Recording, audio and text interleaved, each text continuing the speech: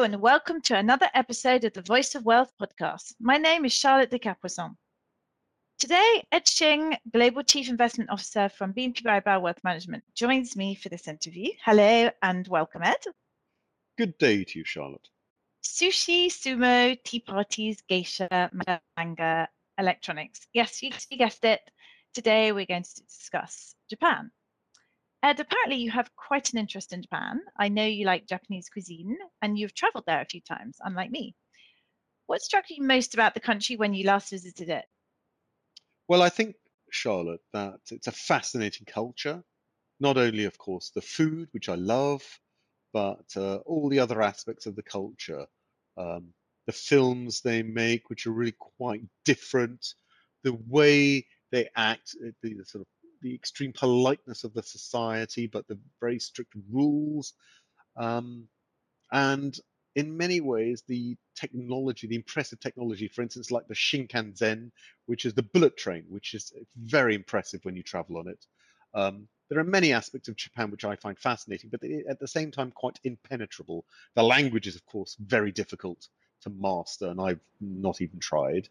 My children have, but certainly not me. And also, many aspects of Japanese culture are quite insular and a little bit alien to those of us from the West. And Japan has quite an atypical economy, an extremely low unemployment rate, gigantic public debt, and deflation. Japan's GDP per capita real growth between 1960 and 2018 was 3.04%, and it is growing more than other countries. By comparison, world GDP growth over the same period was 1.85%, so not all bad news. But Japan has atypical demographics too, with an aging population. What economic challenges does all this bring? Well, I think you're right. On a per person basis, Japan has actually grown surprisingly well over the last 50 odd years. However, in recent years, the challenge has been, as you pointed out, the aging demographics. More importantly, the shrinking labor force. There are fewer and fewer people working, more and more people are retired. And that is a huge challenge for the economy because at the end of the day, economic growth for an economy is generally a combination of growth in productivity plus growth in the size of the labor force. And Japan's labor force has been shrinking, which presents a huge challenge. Now, normally you'd combat that by raising the birth rate and by increasing immigration, but the Japanese have done neither of those. In fact, immigration rates in Japan remain incredibly low for the moment. But what they have done is they have boosted the participation of women in the workforce, for instance, to a great extent, and that certainly has helped. But now they need to enact further structural reforms in the economy to increase productivity further to get economic growth going again. And Mr. Suga was sworn in as the country's 99th Prime Minister at the age of 71 last year. How do you think he will successfully carry out his reforms to spur growth in Japan? Well, I think he has a heck of a challenge ahead of him, that's for sure. Sort of carrying on the mantle of Abenomics is going to be a tough one. But again, with the recovery in the world economy, that certainly is going to help to some extent Japan, because Japan is a very export-driven economy. So, of course, the better that the rest of the world does, the better Japan will do as well by token of the exports. Um, I think also the fortunes of Japanese companies are very much linked to China, because a lot of production from Japanese companies is actually done in China these days. And of course, China has become an increasingly big end market for Japanese products as well. So I think Chinese growth is very important to spur Japan onwards. But I come back to these structural reforms. There's too much bureaucracy in Japan, for instance. They need to simplify a lot of their bureaucracy to strip out a lot of these barriers and bottlenecks to growth and productivity. And I think in addition to that, they actually do need to embrace technology even more in their economy going forwards. I'm thinking about areas such as industrial automation, where they are already world leaders, but they need to use even more going forwards.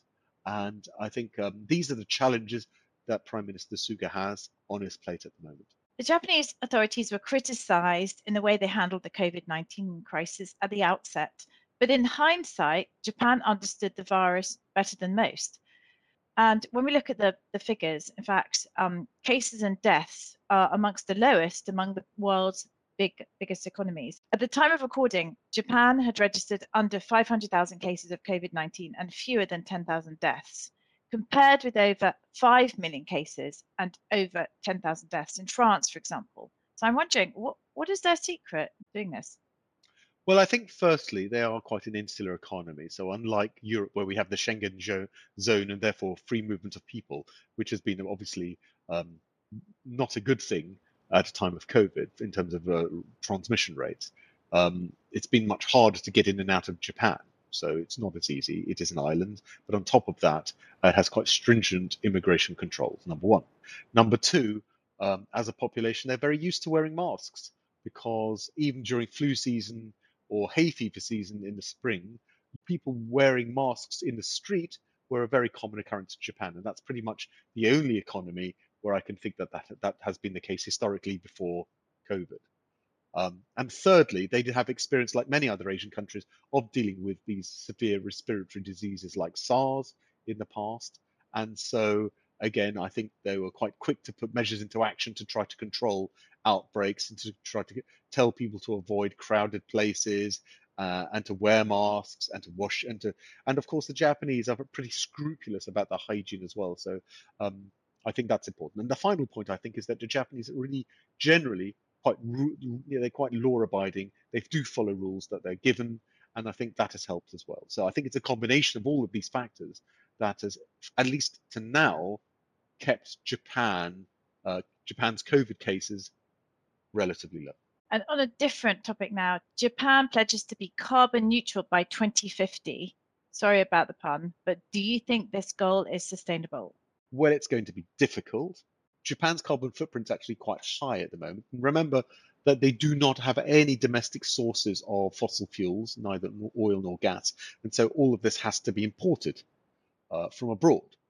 So actually, that gives Japan quite a good incentive to wean themselves off these imported fossil fuels. However, this cannot be achieved, in my view, using solar and wind power alone, or even if you add hydroelectric, it still won't be enough. Ultimately, the question of nuclear power comes to the fore. If they want to be net zero in terms of carbon emissions in the next few decades, I think they will need to re-embrace nuclear power. Now, obviously, in the wake of Fukushima 10 years ago, that's going to be a challenge and probably is quite an unpopular view.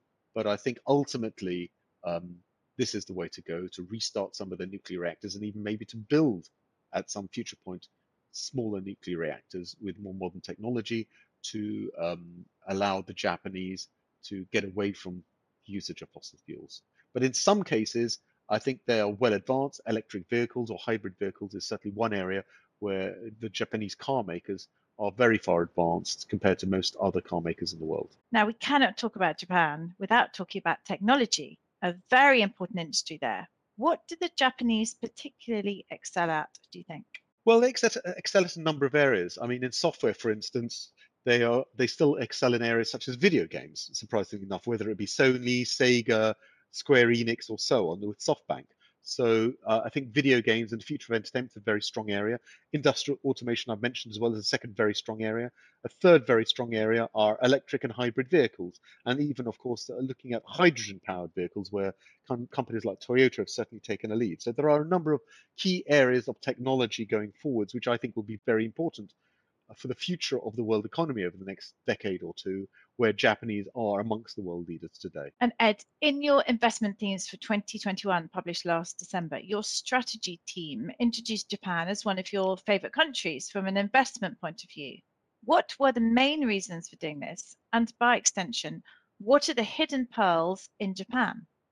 Well, after long-term underperformance of the Japanese stock market, really since 1989, remember, even today, the Japanese stock market is something like 25% plus below its 1989 peak, even today, and that is over 30 years later. It is a value market, so it's really relatively cheap.